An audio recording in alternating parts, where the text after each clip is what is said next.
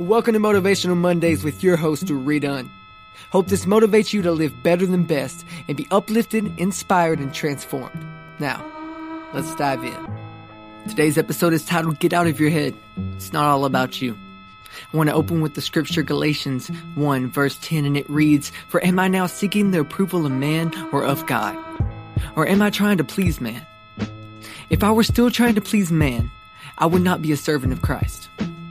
I'll get back to that scripture in a minute, but I just want to say, if you're anything like me, you've probably been there before. You've prepared, you've planned, you've done everything in your power to be ready for an upcoming event, but when the day comes for that event, it seems like you can't even function anymore. You're overthinking, you're underperforming. Today I want to encourage you to get out of your head. Most of the time we overthink, we overanalyze when we are put in a tough situation. There are moments that can spiral, but when I think about the above scripture, it puts it into perspective when I lean towards my performance and my identity and who I am really trying to please. And as I really look at that, I think, am I trying to seek the approval of man? Am I trying to please people over pleasing God? And then I think to the scripture, Romans 8:38 and 39, and it reads, "For I am sure that neither death nor life, nor angels, nor rulers, nor things present, nor things to come, nor powers, nor height, nor depth, nor anything else in all creation will be able to separate us from the love of God in Christ Jesus our Lord." And that reminds me to stay grounded in that solid truth, that there is nothing I can or cannot do that will change the fact that I am a child of God, that I am His child. And see, it's in that redirection that gets me out of my head.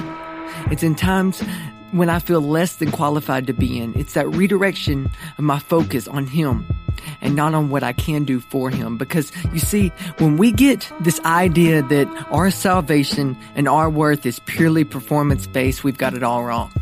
When we are not acting out of love and acting out of grace and acting out of this thought that everything's been given to us, it's nothing that we can earn, and it's a privilege to stand where we stand. That's when we begin to shift and things really begin to be in the right perspective. So as we prepare for this week, let us get out of our heads, take the focus off of ourselves and our performance, and if we are meeting the standards of others, and direct our attention to what God has done and is doing through us. Growing our expectation that He will do great and mighty things through each one of us. Sharing with everyone that we come in contact with the love and the freedom that is found in a relationship with God. Let us stand on the foundational truth that our calling is what qualifies us. That the places that we've been put were gifts, and we get the privilege to stand on these stages, work in these places. May we never take it for granted that God chose us. God chose you, He chose me for such a time as this. And nothing we can or cannot do can separate us from Him. So I'll leave you with the quote from Jim Rohn I said before, but it still stands so strong. Do what you can, do the best you can, and God will handle the rest.